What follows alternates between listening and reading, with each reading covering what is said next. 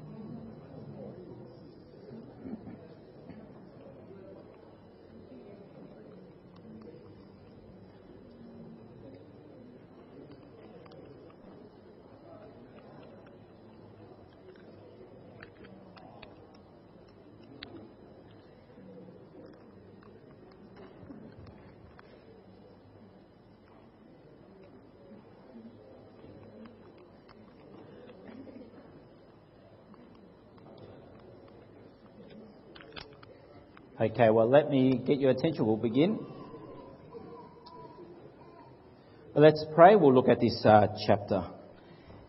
Heavenly Father, we thank you for your word, which is true, which teaches us about you and how we are to live. And so we pray that we might learn that and that we might walk in your ways. And we pray this in Jesus' name.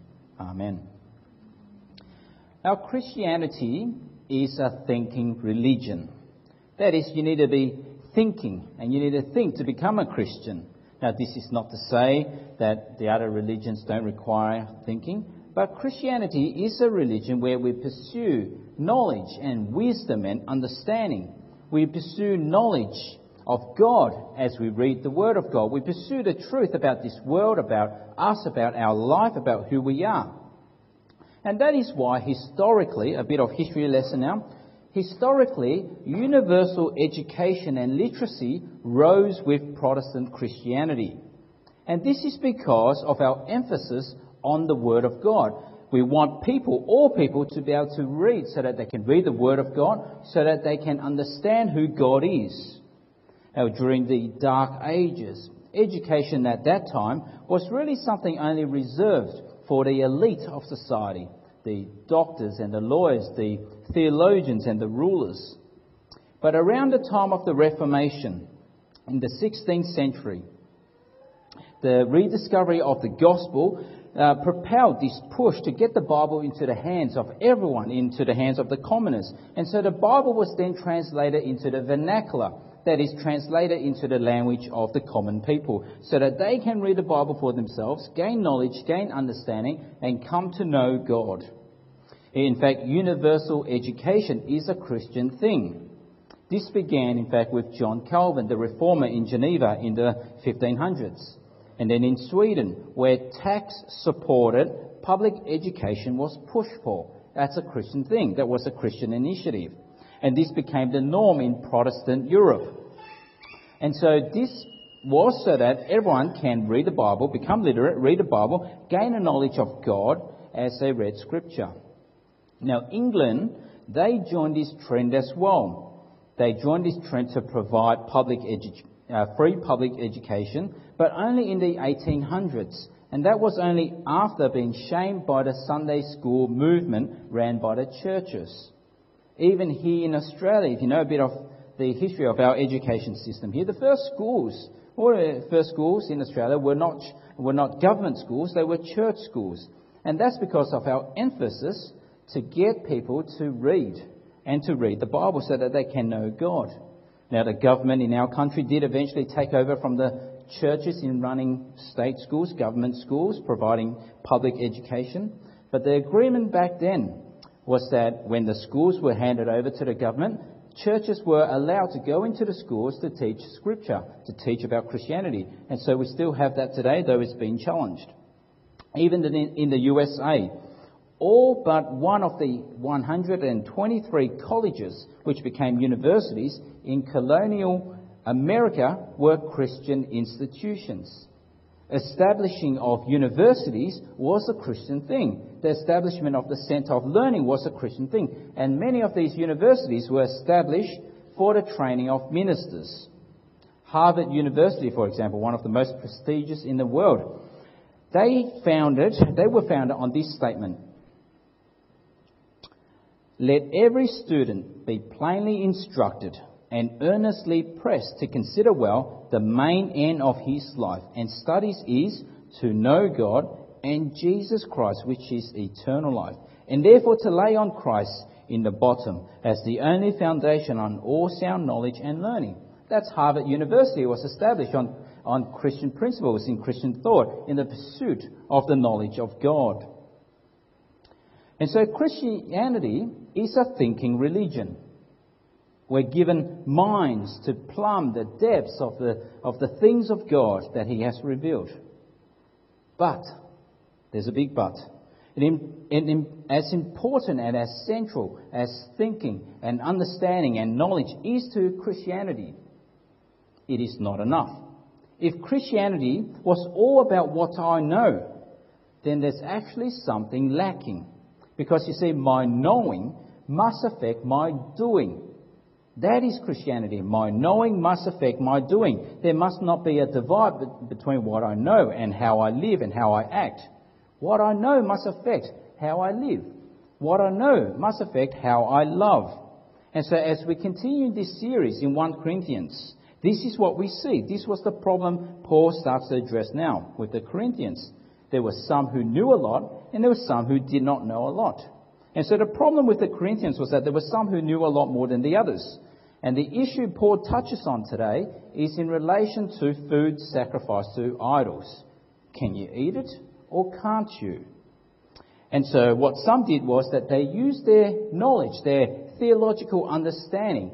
They puffed themselves up and they put others down. And so what Paul does at the beginning of this passage, let me invite you to open up your Bibles, 1 Corinthians chapter 8. We'll work our way through it. What Paul begins doing here is he gives them a principle on how they are to think and act. A principle which puts into perspective how knowledge can go wrong and how love must be the way. How knowledge can go wrong and how love must be the way. They are to have a love that builds. A love that builds others up. A love that builds people in their faith, in their godliness in Christ. You see, my understanding of God and of Christianity is not meant to give me a big head. You see, Christians are not meant to walk around with big heads because we know the truth. It's meant to force us and cause us the desire to love to build others up. It's not meant to puff us up. And this is what Paul says, verses 1 and 2. He says, we know that we all possess knowledge. Knowledge puffs up, but love builds up. The man who thinks he knows something does not yet know as he ought to know. What Paul is saying there is, you might know some stuff, but you don't know everything. And so don't be so up yourself. But can you see how knowledge can puff up?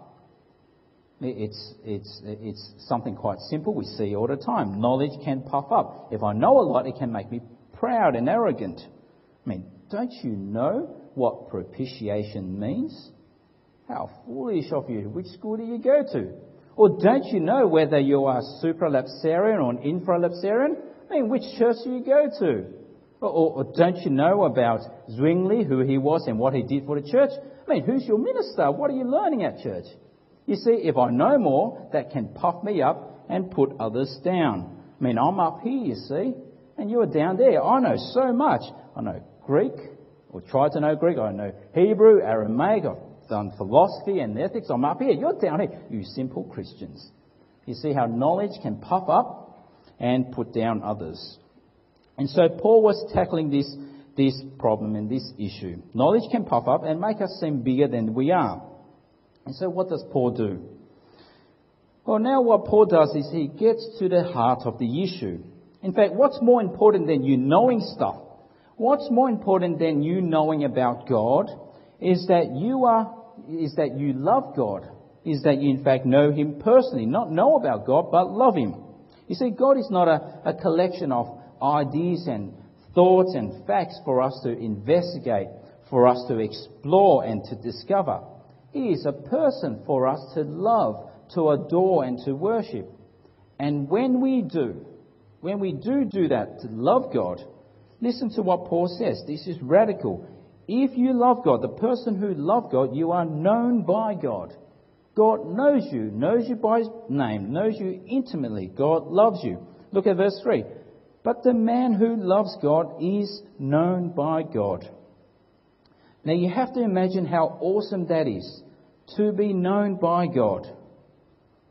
Now, let me try to get you to imagine how great that is. Imagine for a moment, with my acting skills, with my receding hairline and my balding scalp, I make it to Hollywood one day.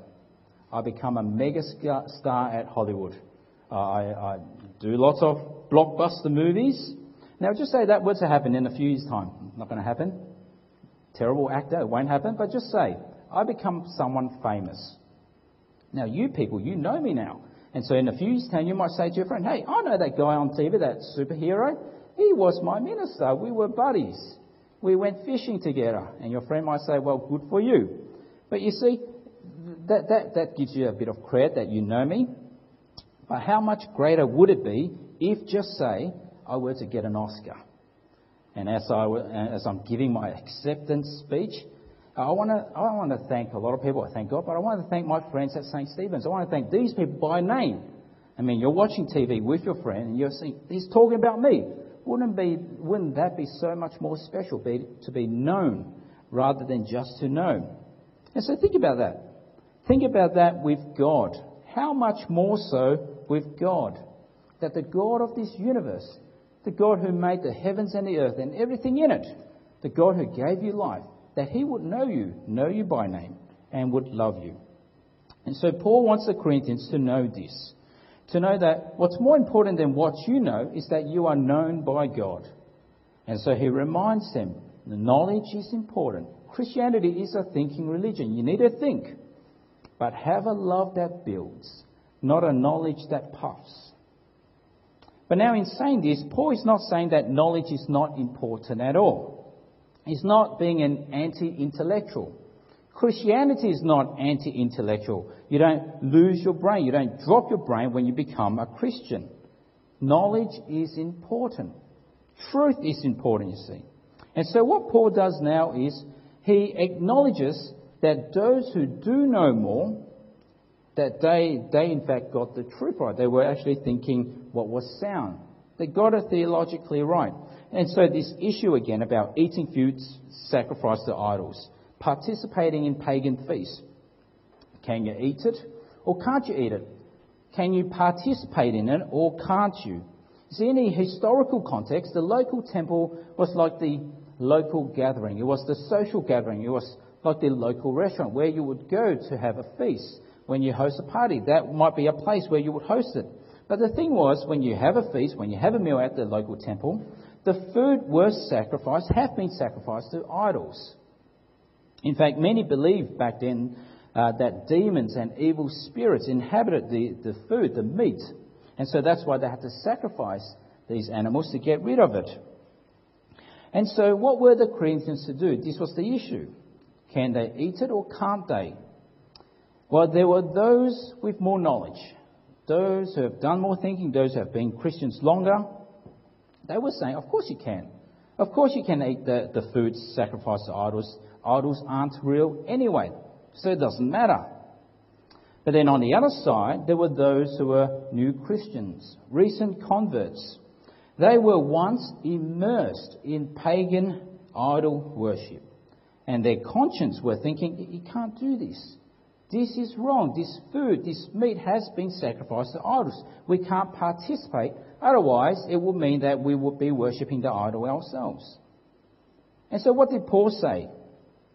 Which group did Paul agree with?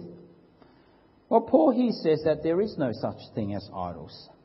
They are just things carved out of wood or stone. They're merely products of our rebellious, sinful imagination.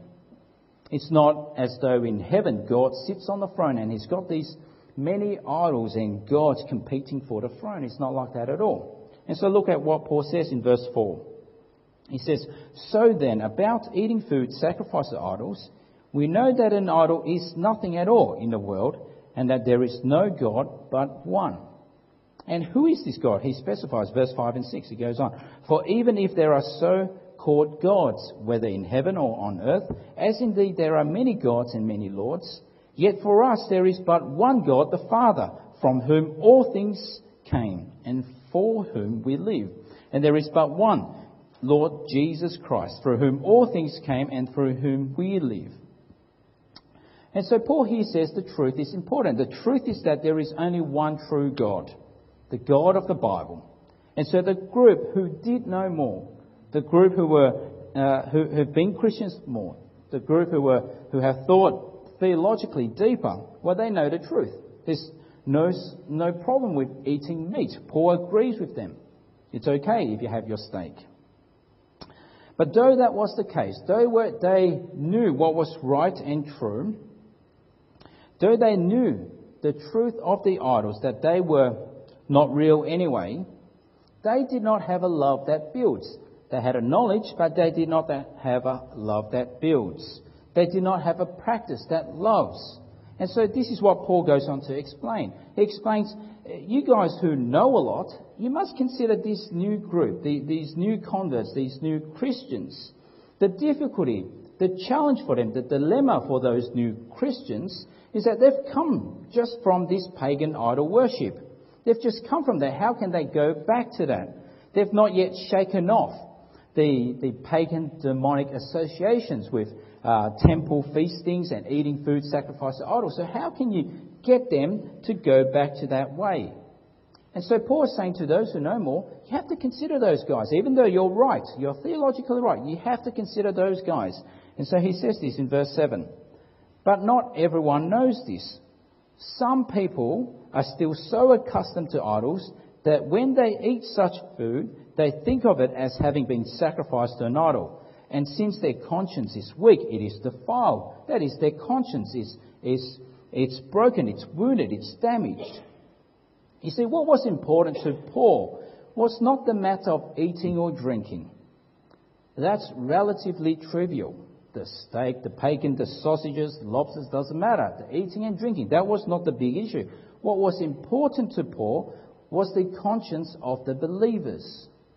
That was what was important. And so he says in verse 8, But food does not bring us near to God. We are not worse if we do not eat, and no better if we do. The issue is not about the eating, but the conscience of the fellow believer. And so Paul now reminds those who have been Christians longer, you who know more, you who have read the Bible, you who have thought more, you who are more knowledgeable, well, this is how you are to act. Act in such a way that would not harm the conscience of your fellow believers, of your younger fellow believers. Have a Christ-like love where you would even deny your own rights for the sake of the brother. You're not thinking about yourself. You're not thinking about claiming and demanding your own rights, but you're thinking of your brother and your sister. You see, in the end, God is not interested in a head full of knowledge, but He's interested in a heart full of love. And so we see this, verses 9 to 11.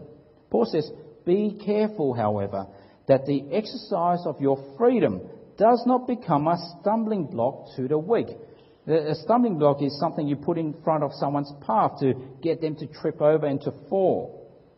And he goes on, "For if anyone with a weak conscience sees you who have this knowledge eating in an idol's temple, won't he be emboldened to eat what he has been sacrificed to idols? So this weak brother for whom Christ died is destroyed by your knowledge." You see, that's how serious it is. Though you know more, though you are theologically right, don't abuse that. Don't use that against your brother. Don't break him down. Don't pull him down. That is how serious it is. The fellow believer is here destroyed simply because you decide to go to the temple and to eat. But look at what Paul says. It gets worse. Harming a fellow Christian is nothing less than harming Christ Himself. And Paul would have known that personally in his own experience. Remember the story of Paul on the road to Damascus, where he was headed to persecute Christians. Jesus appeared to him from heaven, and what did Jesus say? "Why are you persecuting my church? Why are you persecuting my believers?" Is that what Jesus said? No, Jesus said, "Why are you persecuting me?" To harm the church is to harm Jesus. To hurt anyone in the church is to hurt Jesus. And so Paul says in verse 12, "When you sin against your brother in this way and wound," that is to inflict a blow or to assault their weak conscience, "you sin against Christ." And so what then does Paul suggest those with greater knowledge, those who have been Christians longer, those who have thought theologically deeper, what should they do with what they know? Well, Paul tells them what he would do. Look at verse 13, our final verse. "Therefore, if what I eat causes my brother to fall into sin, I will never eat meat again, so that I will not cause him to fall."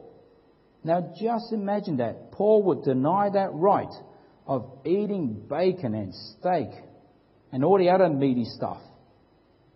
Become a vegetarian. Not that that is a bad thing.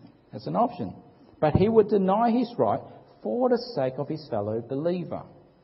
You see, what Paul is teaching us here, though that situation is not something we can really associate with today, but he teaches us a principle, and that is to be Christ-like, to be like Jesus. That is what we are called to as Christians. You see, just think about the life of Jesus. He was entitled to rights and freedoms when he walked on this earth. All those who mocked him and ridiculed him, who plotted to kill him, those who nailed him to the cross. Jesus had rights and freedoms at that time. He could have called 10 legions of angels to destroy them, to smack them down in that very moment. But what did he do? He denied his rights. He laid down his rights so that he would bring freedom to his own people, to purchase them for himself. And so Paul's teaching in this passage is really simple. Though the situation we can't really relate to, but the principle still applies. And that is, live in a way that loves, and love in a way that builds. Love is other people-centered, other people-focused. And so what does this mean for us today? How are we to ensure, as a church, as Christians, as disciples of Jesus, that we are always growing in the way that God would have us and in the way that God would want us? Well, there are two ways where we do get this wrong. At least two ways, but I'll point out two. Firstly, we get this wrong when we aim to grow in knowledge without growing in love. We get it wrong when we aim to just grow in knowledge, be smart, be intelligent, think deeply, without growing in love. And so how does that look like? Well, what that looks like is learning for learning's sake, gaining knowledge so that I can walk around with a bigger head than everyone else, gaining a sharp mind in the things of God, being precise in my theology and in what I believe. But in doing so, without growing in love, without that knowledge translating to how I live and how I love, that is not the way of the Christian life. Now, I wonder if you've ever encountered anyone in your life, in your Christian walk, so caught up with theological precision, but the person remains cold and distant and uninviting and unwelcoming and makes you feel small every time you talk to them. Or are you someone like that? Are you someone like that? You see, I was one time as a younger Christian. As a younger Christian, I grew up in a church I still love.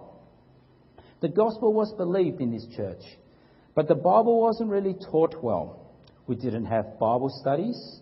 We didn't have Bible talks where the minister would work and expound the Word of God and work his way through Scripture. And so in our understanding of Scripture and of God, I was very limited. But then when I went to university, I joined the Christian Union group. And I attended my first national training event, the summit camps, the lunchtime Bible studies, and my mind was stretched like never before. It was just an awesome, exhilarating experience. That is how you're meant to learn about God. That is how you're meant to study the Bible. That's how you're meant to grow in your understanding and knowledge of God. It was awesome. My experience as a university student, going to Christian Union, hearing the Bible taught well for the very first time, that was mind-boggling. And so I was learning, I was wanting to learn more and more, and I spent a lot of time learning more and more. And so when I returned to my church, you know what happened? My head was a bit like, it was 10 inches bigger than everyone else's when I went back to church. I served in many ways. I'm not saying that is a good thing, in fact, you need to understand. I served in many ways. I served in Sunday school. We started up the youth group. We started an English-speaking service. I served on a deacon as a young man. And many times that puffed up head of mine, the things I learned from the Christian Union, the things that I loved about God, the deeper knowledge of the mysteries of God, my puffed up head was dictating how I behaved and what I said. And I remember this one incident on a deacon's board meeting. Being a bit of a maverick back then, on this theological issue we were discussing, I made an older lady feel quite foolish. I was in the right. Theologically, I was right. I was sound. There was nothing wrong with the way I thought. But I made her feel like a fool. She didn't know her stuff too well. She was trying to debate with me, this young punk. She didn't know what she was dealing with. That young 20-year-old punk that I was, I used my knowledge, which puffed me up, and I put her down. It was bad. I still remember that experience. I told everyone, it was bad. You can't imagine that, can you, that I would do such a bad thing? But in case you think differently of me, that later that day I did apologise to her. It came to my senses. That is not right. I was right theologically, but I was certainly not right in the way my heart behaved, in the way I practiced my faith. And so do you know what the moral of that story is? Don't be a punk. Of course not, right? More than that. It was knowledge without love. But isn't it great to know that we do have a God who forgives even those silly mistakes, and a God who uses our experiences to humble us? One preacher once said this. He said, when God measures a person, he puts the tape around the heart, not the head. Doesn't care about your big head, but about your big heart. Knowledge without love is one way we get it wrong. But just as knowledge without love is not right, so is love without knowledge. We are not to compromise on what is true and right. What we are doing here is denying our rights for the sake of the other. We're not compromising on what is true. We're not compromising on the gospel, on the tenets of the Christian faith. We're not meant to be a community that does all things in the name of love without using our minds. We can never condone sin in the name of love. You see, knowledge matters. Truth matters. How we think matters. We've been given minds by God, and we're meant to use it. And so love without knowledge is really just misguided love. That's the second way we get it wrong. And so what should we be doing as Christians? Well, it should be quite obvious. We want both knowledge and love. We want our minds to expand in the knowledge and the wisdom and the understanding of God. We want our minds to expand. But we also want our hearts to grow larger and larger in love. We want our minds to be renewed. And we want our hearts renovated. That we would even lay down our own rights for the sake of our brothers and sisters. And so think about how that might be happening in our church amongst us. You've invited some friends over for dinner. You know one of your friends is a recovering alcoholic, or you know that this friend comes from a family broken by alcohol. What do you do? What do you do in a situation like that? Is it wrong to drink alcohol? Is it wrong to have a beer? Is it wrong to have lemon lime bitters, which apparently has alcohol? Well, in the Bible it says drunkenness is wrong. There's no way about that. But drinking is permitted. But what would you do? What would be the loving thing at a dinner party like that? Well, the principle is clear, isn't it? I lay down my rights for the sake of my brother and sister so that I may build them up and not tear them down. You don't want to be a stumbling block. You don't want to be a stumbling block, especially to new Christians. And so I deny my rights. Now, do you see how the principle that Paul gives us in this passage really applies in all aspects, in all areas of our life? As I mature as a Christian, my aim is not simply just to know more for the sake of knowing more. My aim is not to grow a big head. I know the truth. I know more about the Bible than you. I'm big, you're small. You see, my aim is to humbly and selflessly love like Christ, to be like Christ. Our whole life is shaped by Jesus. You see, when Christians have disagreements and when Christians argue, it's tragic when it's unresolved, isn't it? And do I demand my rights and my way? And if you think about it, leaders can impose that.